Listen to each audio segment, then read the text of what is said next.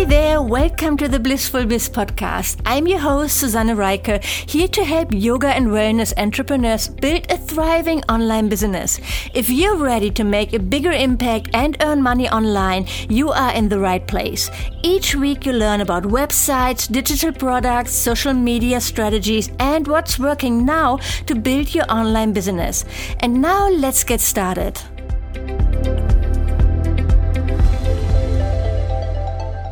Have you been dreaming about organizing yoga retreats and traveling the world teaching what you love?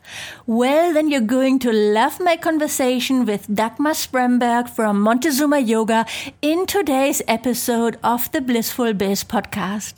Dagmar manages a yoga studio in Montezuma in Costa Rica, and she's also been running yoga retreats all over the world successfully for years. Today on the podcast, she's sharing her best tips and what to look out for when you're just getting started. I loved having her on the show as my first guest, and I'm so inspired by her grounded approach of running her business. I hope you enjoy this conversation with Dagmar, and without further ado, here she is. Dagmar, welcome to the Blissful Biz podcast. Super excited to have you here as my first guest. Ooh. And it actually seems fitting that you are my first guest because I think you've been with me on this whole entrepreneurial journey right from the start, right? That's true. And I think you were one of my first retreat guests too. So we have quite a history. In Ibiza, yes. And I met you in Costa Rica, actually, in your studio in Montezuma. And that was 2011. Oh my gosh. So we have history. Good. History. Yes. And it's been really exciting to follow your journey as well. And so I'm excited to chat with you and all the stuff that we are going to dive into. But before we do that, can you introduce yourself quickly? So tell us a bit about your background and what has your yoga teaching journey been like? Good. I'm happy to do that. So I basically, my background is actually marketing and promotion. I used to be in the music business in Germany. And when I was 30, I kind of decided to change my life and jump and leave everything behind. And I moved to Los Angeles. And that's where my yoga journey began. And first I was just doing yoga and pretty soon found that yoga really was a beautiful philosophy for life, especially coming from Germany, where you learn that you have to really find your way and make things happen to then come into a place of actually just surrender, soften, things will fall into place was like a whole new philosophy for me. But things actually really started to fall into place the more I did my yoga practice. And after 3.5 years in LA working with photographers, I moved to New York.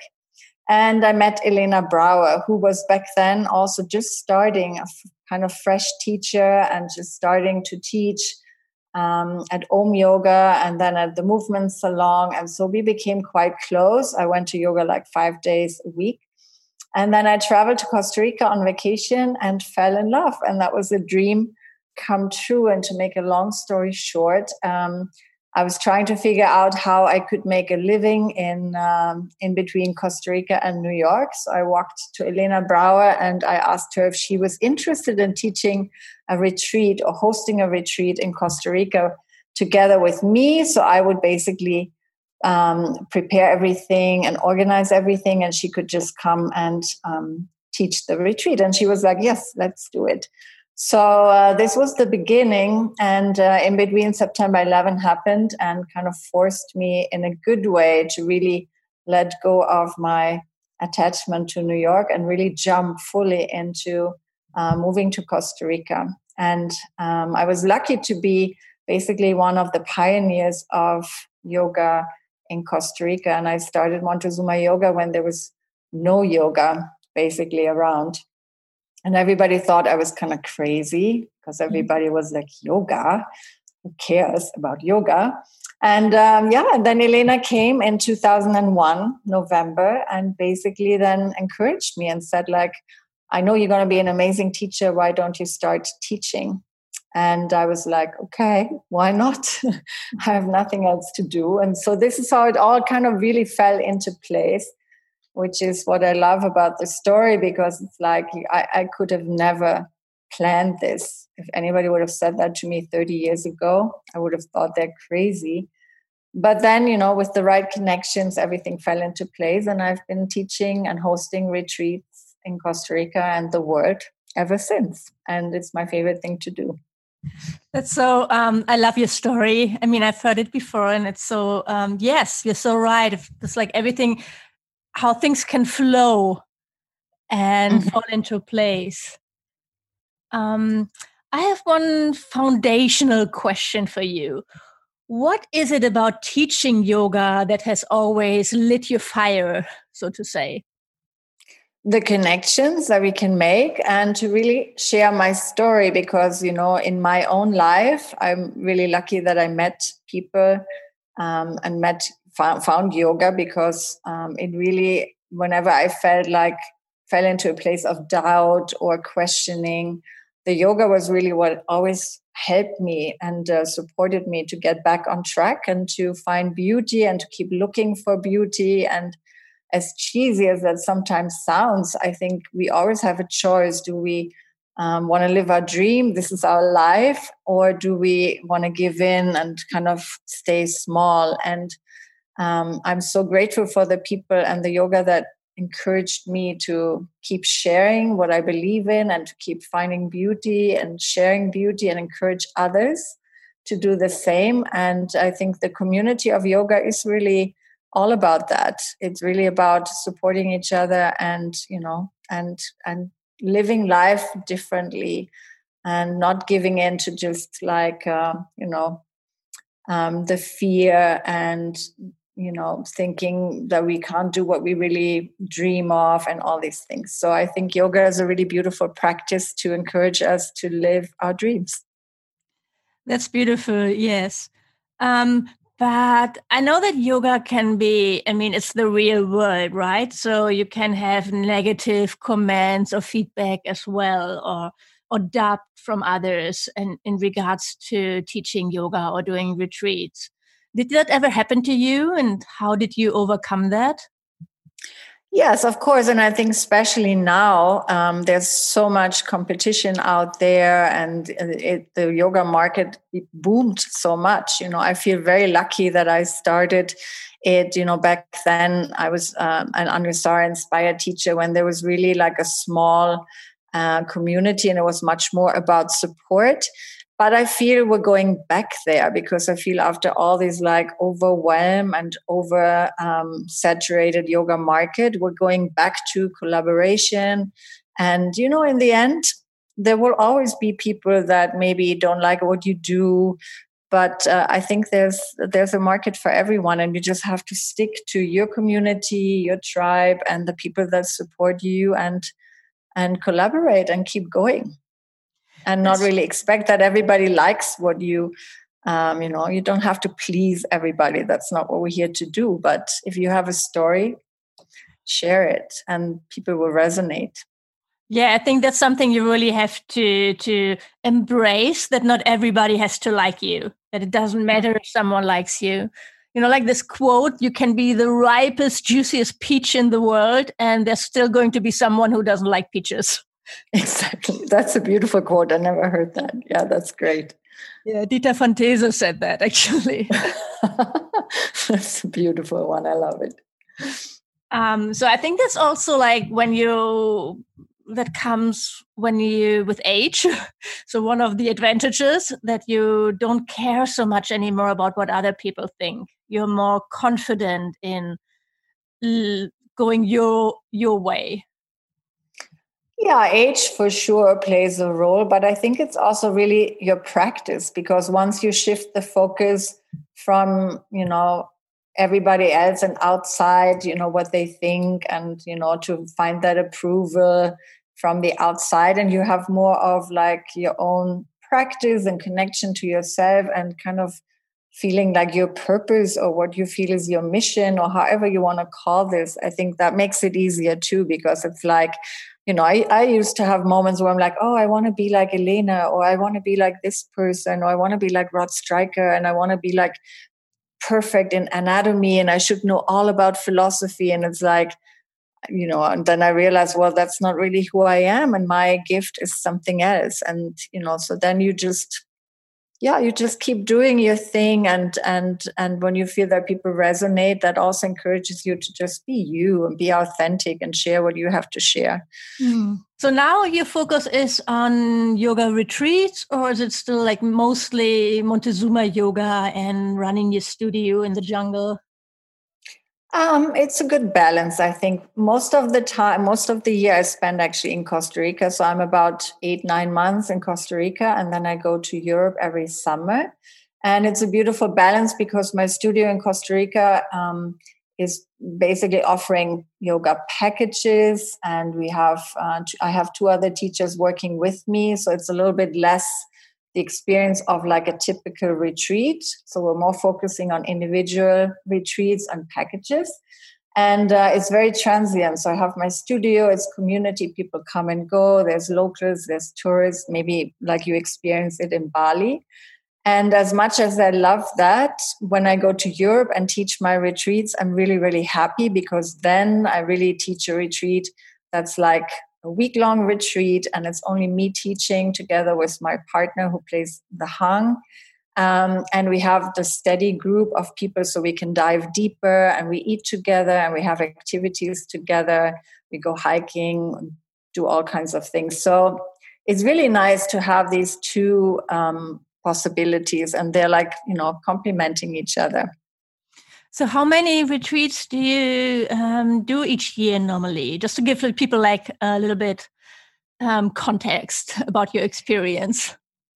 Well, when I come to Europe, I usually teach 2 of my own retreats. And then I started also teaching for another place where I don't have to bring the guests. I started teaching at Mandali in the north of Italy. I love this place, and I taught there last year, and I'm going to go back again this year in July, and I'm sure I'm going to make that a thing every year. And it's also a nice balance because I don't have to bring my own clients, and they're just amazing. So so then I just go and be one of the teachers for them. I think that's going to be interesting for some listeners, how you made that happen, actually. Okay. Well, basically, like with all the places, and that's something I always have kind of a vision of, like what kind of places I like to visit. Like, for example, I've been dreaming of going to Iceland. So then I was thinking, of course, I'd love to do a retreat in Iceland because I want to go there. And for 2 years, I've been looking on all kinds of websites, like your website with the Happy Yoga Travels, and book yoga retreats, kind of for places in Iceland, and I couldn't really find anything that resonated. And after 2 years, then I finally found a place in the north, and a Swiss guy who's hosting retreats there. And then I contacted him and I said, I really would like to come and teach here. And so Mandali was a little bit similar. I actually went 2 years ago on a retreat at Mandali as a guest with Elena Brouwer, and basically then loved the place. And I just went to them and I said, I would love to teach here. And I was thinking to teach my own retreat, but when I started talking to them, they actually offered and said, well, we also have our own so-called Mandali experience, and we also hire guest teachers, and would you be interested in doing that for us? So what I want to say is basically you find these places where you would like to go, you do your research, and then you just have to ask for it. Like I have people that come to Costa Rica and they're like, oh, I dream of doing a retreat in Costa Rica. And then I say, well, let me help you organize it, So it's like, have your vision of like places you would like to go, and then find the people that can make it happen with you. Yeah, I think it always comes back again to collaboration and community, right? Mm-hmm. And be clear also like what type you want to offer. And there's so many different ways you can do retreats, So it's good to be clear. So if you're a yoga teacher planning your first yoga retreat, What are the most important steps and things to look out for? Well, first, I think it's very important to be clear what you want to offer, like what you are visualizing, because that really makes the location important. Because if you are, for example, looking to do a yoga and surf retreat, you wouldn't necessarily choose Greece or Italy as a location because there's no surfing there. So you would go to Costa Rica because there's surfing here. If you are somebody who loves nature and who loves hiking, maybe you want to go to Norway or Iceland because it's wonderful hiking there. If you want to just offer yoga by the beach, then you might go to a place like Ibiza or Formentera or Greece, where you have gorgeous places right on the beach. So be very clear about what is your passion. Do you want to be active or do you want to relax? What is it that you would like to offer in your retreat? And once you are clear about that, then you can choose your location depending on your target. So what kind of guests you have. And that is really the most important thing, because what is your clientele? Are you teaching, for example, at a local yoga studio? Do you have a big following already? Do you have a mailing list with 2,000 people or something that you can reach out to? How are you going to find your people? For me, for example, it was clear from the beginning. I have my studio in Costa Rica with a lot of tourists coming from all over the world. So for me, being German as well, it makes sense to also offer retreats in Europe, because I know a lot of people are based in Europe that are following me, and they'll be happy if they don't have to always come to Costa Rica to see me. So if you are, for example, a yoga teacher in the US and you have a local following, maybe then, and it's your first retreat, maybe then pick a location that is not too far away. Like, for example, maybe don't go to Bali because it's a lot of expense to travel to Bali. It's a very long trip to go to Bali. Maybe you've never been to Bali. You don't know what to expect.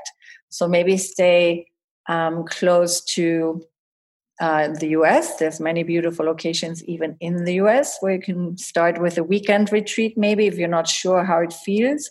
Or you go to a place like Costa Rica that's easily traveled to. Like from Florida, you go 2.5 hours to Costa Rica. From New York, it's 5 hours. So, so being really clear on like what kind of students do you have? Where would they go with you? How far would they travel with you? How much money do they have? That I think is very important. That's a good point. Yes. Do you have any tips to share on how to budget your yoga retreats? Yes, of course, because there's many different types of locations. There are very fancy villas that you can rent, for example, the one that I'm renting now in Ibiza. But it's quite a risk, because those kind of places that are more like luxury will ask you for a pretty high deposit. So you have to be really sure that you can fill it, because you might have to pay 2,000 or 3,000 euros in advance to just reserve the week. And they don't care if you don't fill it, because you're still going to have to pay for the whole place, which can easily be like $12,000 for the week. It sounds a lot, but if you bring 15 people, then you can calculate it per person. And so if you know that, this might not be the people that I have, they might not want to go to Ibiza and pay so much, then maybe find a place like, for example, my place in Costa Rica, where you have expenses of like, for food and hotel of like, $700, $800 for the week. And then you add your own fee on top. So this will make it much more reasonable for people to come. And it's also cheaper to fly maybe to Costa Rica if you're in America than to fly to Europe. So this is how you budget the retreat. You first kind of find the type of place and write to a couple of places and see how much it's going to be, the expense per person just for accommodation and meals. And then you add the travel. If it's like, really complicated to get there, like I did a retreat in Morocco, for example, it's not so easy and not so cheap to fly to Morocco from all over the world. So, then budget in how much flights will be for your clients. And then, of course, it's also important how you budget yourself and what you feel you need to make. So some places, for example, they offer a complimentary stay for the yoga teachers if you bring a certain number. Some places don't. So all these are little nuances that can make a big difference in the success of your experience leading the retreat. Especially if you are new, I would always recommend going for something that is not super exclusive and expensive. Mm. Do you also budget marketing costs? For example, when you use a tool like Book Yoga Retreats? Yes, I wouldn't book the whole I wouldn't want to fill the whole retreat with Book Yoga Retreats. These are like platforms that charge 15% commission. And for example, in my retreats in Ibiza, where they would charge 15% of the whole package, like the accommodation, everything I pay, it's a lot of money that goes out because the villa doesn't pay me the 15% commission. So it's all coming out of my budget. So I always just then keep maybe 2-3 places that I consider filling with Book Yoga Retreats. But I try to mainly budget really in a sense that I don't have to pay commissions or don't have to pay extra advertisement, and to really plan the retreat with what I have. So like what my students are able to pay, what flights are costing, and what the actual cost is for accommodation, meals, and my own fee. Yeah, I mean, you've been running retreats successfully now for quite a while. Mm-hmm. And I know you have like a healthy email list and social media following, and probably a lot of word of mouth recommendations too, and people coming back, right? Mm-hmm. I know that's of course harder for someone who's just starting out. They don't necessarily have that. What's your experience? Because I know one yoga teacher, and she really filled her retreats with just being very active on Instagram stories and in Facebook groups. What's your experience with that? It's really, I have not figured that out, to be honest. I'm really surprised always how people find me and what it is that leads them and which post makes them respond. Sometimes I remember once I did a yoga and wine retreat in California, and I just sent out a newsletter and I filled the whole retreat with 13 spots within 1 week. Wow. And I was like, whoa. But it was a 3-day retreat, and it was all people from Southern California or like San Francisco area. And they were just happy that I was doing a retreat in America. And I was like, wow, that was so unexpected. And then I hosted a retreat last year in Italy, and it was the hardest ever to sell because somehow, I don't know, I thought Italy, everyone wants to go to Italy. Everybody wants to drink wine and have a yoga and wine retreat. And no, it wasn't like that. So you never know. And I did so much marketing for it. And, for me, I have not really found the formula how to market your retreat. It's a lot, putting yourself out there, sharing, giving free offerings, and sending out your newsletters. I mean, you always are so good with like encouraging people to do that. I think it's very important, but it's not a guarantee. I mean, sometimes I send out newsletter over newsletter with my retreats and nobody responds. And then I make one Facebook post and all of a sudden 3 people say like, I want to sign up. And you're like, oh. So I haven't found like the formula. I wish I would. Well, you have in a way. You're just like repeating what works. For example, your retreats in Ibiza. Mm-hmm. And so that's kind of a formula too. And of course, your experience that you're just like, I guess you're not like putting out 10 completely new retreat locations in 1 year. No, that's true. I always stick to one that I know is selling well. Like Ibiza, I've been doing for like 80 years or something. Mm-hmm. And in different places in Ibiza. So I play with that. But I know Ibiza people always like to go. I love to go. And then I always add one new location like Morocco or Iceland or Greece, or this year it's going to be Formentera, which is already sold out. So, that's fun. But I think it's really more important to really go by the conditions. Like, for example, my place in Costa Rica is really easy to host a retreat, because I know how hard it can be for a new teacher to pay $2,000 in advance without knowing if you can fill the place and bring 15 people. So that's why, for example, my place where my studio is located, the hotel will not secluded resort. You don't have to fill the whole place. I have sometimes teachers who bring only 5 people, and it's fine because we fill the other rooms with our individual yoga travelers. And so there's less pressure. And I'm only asking, for example, a $500 deposit. So the risk is very low. You can really just be like, okay, I'll give it a try and see if it sells or not. And if in the end I only go with 5 people, that's okay. It's not the pressure. I'm not going to have like a minus of $5,000 that I have to pay out of my own pocket. Yeah, that would definitely be a great place to start your first retreat when you're based in the US and you want to go to Costa Rica. And it's beautiful. I can attest to that. It's a really beautiful place, Montezuma. Yeah. Thank you. Yeah, and I'm, I can only speak for myself because this is one example. I don't know how many people out there are really willing to work like that, but I'm sure. And again, the other option is, if you're not sure if you can fill your retreat, then find places or find organizers who basically do retreats and hire teachers. Like Mandali. I know when I go to Mandali, they have like 30 people in my retreat, and I'm going to make less money because of course they make the bigger chunk of the money, but I'm going to have a beautiful experience. I love the place and I'm happy to go there.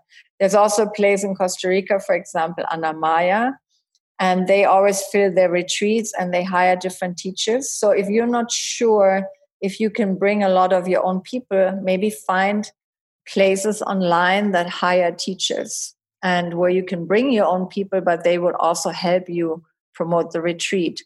So when you're reaching out to these places that you like, ask them if they're going to help you promote your retreat, if they have regular guests that will come, or if you are the only one that's responsible to fill the retreat.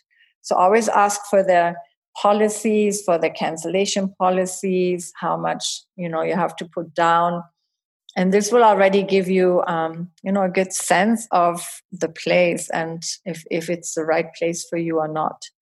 And then there's also organizers like, I think, Soul Yoga Trips or Global Flow Retreats, people like that who are retreat organizers that collaborate with teachers and then go to different locations. So they don't have their own retreat place, but they're like a really good marketing yoga travel company who hire teachers to, run experiences. So it's you have to do your research, and I spend a lot of time just like researching all these different kind of options. I can imagine, yes. And you've talked that you offered wine and yoga retreat, and I think that was already a while ago. And from my experience, it seems to be the trend that it's not like a normal, simple yoga retreat anymore. Like everything has to be something special and something added on, like yoga and hiking, or yoga and surfing, or yoga and wine. What are your thoughts about that? Yeah, I don't think so. Like I said, that's what I thought. That's why I thought I'm going to offer a yoga and wine retreat. So funny enough, from the people that came, in the end, nobody wanted to drink wine because 2 women, first of all, were pregnant, and they came with girlfriends who then sympathized with their friends and said, well, my girlfriend cannot drink wine, so I'm not going to have any either.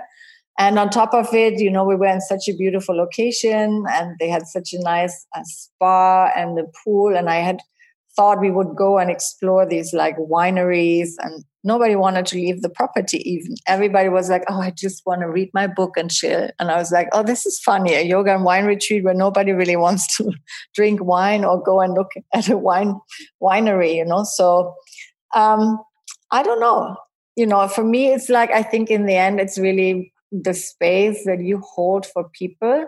That's the most important. If you have a message that you share with, what you're offering, and people get kind of sense your energy and what it's going to be like, the experience to travel with you, in the end, that's really what's going to sell it. And the best way you share that is by what you offer in your newsletters, what you offer if you make videos, or if you like YouTube videos, for example, with practices. I have a lot of YouTube videos and people really resonate with that. And I always have people come to my retreats because of my videos and because they kind of get an idea of my teaching. And it's the same for me. I'm always amazed how people book yoga retreats and not even knowing anything about the teacher. Because to me, but I am a teacher, if I would go on a retreat, I would, of course, research what style of yoga it is, what the teacher is offering, what his experience is, etc. Yes. So you have to resonate with that, I think. And so in that sense, it's really important, I think, that we are authentic with what we're sharing and how we're sharing, and then people really can connect to that. And then it doesn't really matter if you're hiking or if you offer a wine retreat or if you offer, I don't know what, a sailing retreat, because in the end, people want to be with you and have that experience with you no matter where you go. And then they think, oh, cool, Dagmar is going to Morocco. That might be fun. Let's go there with her instead of to Ibiza or whatever. I love that. I mean, it's what I always teach as well, that you have to put yourself out there and don't be afraid to be vulnerable and make videos and everything. Mm-hmm. To show yourself so people can connect to you. Yeah, I think that you have that message about connection and community. Well, that's what I learned, and really be real, because I think, with all the Instagram, we all look so glamorous on Instagram, and the reality can be so different. And, and the more people really get a feeling for you and the way you hold space, etc., I think that's really what's most important. And to be human, I mean, you don't want to be like the yogi star that just wants to be admired by the 15 people coming on a retreat, but nobody can talk to you because you're like busy keeping your star attitude or something. I mean, who wants that? So, you have to be real, and people, want to also be inspired by you. So I think that's a big part. Yes, I think so too. And I think you have it really worked out as well to keep your boundaries. At least that's what I remember from when I was on your retreat in Ibiza, because you don't want to be there for your guests 24 hours and be responsible for changing a light bulb in their room and everything, right? Exactly. No, absolutely not. And I mean, I love to share and I love to go on hikes with people, but it's also, don't underestimate the work that goes into hosting a retreat. I mean, you have however 10, 15, whatever people, they come with their stories and their expectations. And, it's not like you're just teaching a yoga class. And this is a very important point I'd like to make also, if you think about how much to charge for yourself as a teacher. And I remember in the beginning, I was like, oh, well, okay, I teach 10 classes. So if I calculate $20 a class, that's $200 for the week. And I was like, okay, that's all I can charge really. And it's like, oh my gosh, you have months and weeks of emailing with people, preparing the retreat, making sure it runs smoothly. You might have some marketing costs. When you are there, you're with the people listening. Sometimes there's a lot of transformation happening. People really want your attention. So it's not like you're just teaching 2 yoga classes a day. You're holding space and you're creating a beautiful experience for them. So make sure that you charge accordingly. And, and that you feel confident to charge, which doesn't mean now you have to charge $1,000 a person. Not saying that, but, find, be okay with charging for what you are creating. Yeah, I think that's, it's also my experience, at least, that people are more invested when they pay, not too much, of course, but an amount that they feel is valuable for what they're getting. Mm-hmm. When something is super cheap or even free, people are not going to be as invested. They're not going to put as much as of themselves into it. So they're not going to get results. Mm-hmm. Yeah, and they also don't really trust necessarily that it can be any good. That's funny. true as well. Yeah, that's like what we learn in our society, right? So you have to pay for something that's good. Yeah. Yeah, so it's really like a fine line. So it's a lot of trial and error, and not to be afraid to make mistakes. I mean, like, not all of my retreats were like super successful from the beginning. So I kind of found my way, and I'm still learning every time. It's like, I always have this moment of like, oh my gosh, how is it going to be? Is it going to be good? Am I going to be good? Is it like, are people going to be happy? And that's beautiful too, because if I am ever going to be like, all right, it's just another retreat, then I'll probably lose some of the magic. But, so that's all part of the process. You never really know. So there's also this like excitement of how is it going to be? Do you have any processes in place if something goes wrong, for example, that you get sick or there's, I don't know, nature catastrophe or anything? Oh my dear, I don't know. I mean, you cannot. No, I can just say when we went to Morocco last year, it was crazy because I really thought like, oh, this is going to be such a romantic, beautiful retreat. And sure enough, the first day when we got on the camels to go out to our desert camp, we first got hit by a sandstorm and then by a rainstorm and lightning storm, and people were freaking out, and we had to find shelter in another camp. We couldn't make it to our camp, and things like that happen. And it was just the whole week, like one thing after the other happened. And I was always like, oh my gosh, I don't believe this is happening. But then I shifted it to, okay, here we are. And it's so much easier to be in a beautiful villa in Ibiza, looking at the ocean with fantastic food. Here we are now, it's like real life. We are challenged. And this is really asking us to like step into into again, community. And like everybody has something different to offer. And how do we go through this week and learn from it and support each other? And so this whole retreat became about like taking each other by the hand, and everybody has different strengths and weaknesses, and it was not what any one of us expected, but in the end it was a really powerful retreat too. And I'm always happy to have Daniel with me, because honestly, like I always feel he's like the rock in my back, and sometimes I'm like, if I don't know what to do, then he'll come up with a solution. So in that sense, again, collaboration is also good. To have at least maybe an organizer who helps you with the registration and with the location, so that it's not all on your back. Like, for example, again, when people come to Costa Rica, I'm here. I know who does great massages. I know the excursions. I can help people, they can really just come and teach the retreat, and they don't have to worry about taxis picking them up from the airport or anything like that. So find your partners and really do your research again. Yes, that's true. That's a good point to really, especially when you're just starting out, to look at places that offer that kind of support. I think that's important, especially when you don't have experience yet to handle any problems that could show up. If you had to pick your absolute favorite thing about organizing yoga retreats, what would it be and why?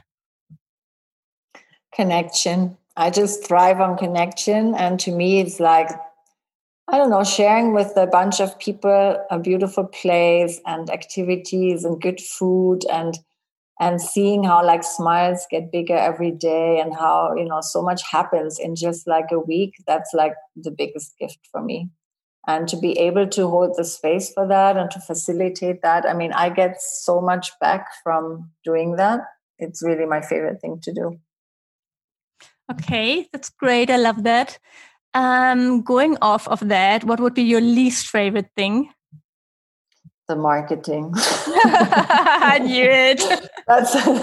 That's why we have people like you to help with that. I mean, I'm learning, but it's just so much. So it's good to have people like you to help with all that. Well, I'm more there just to hold you accountable and to push you, right? Exactly. You're doing a good job.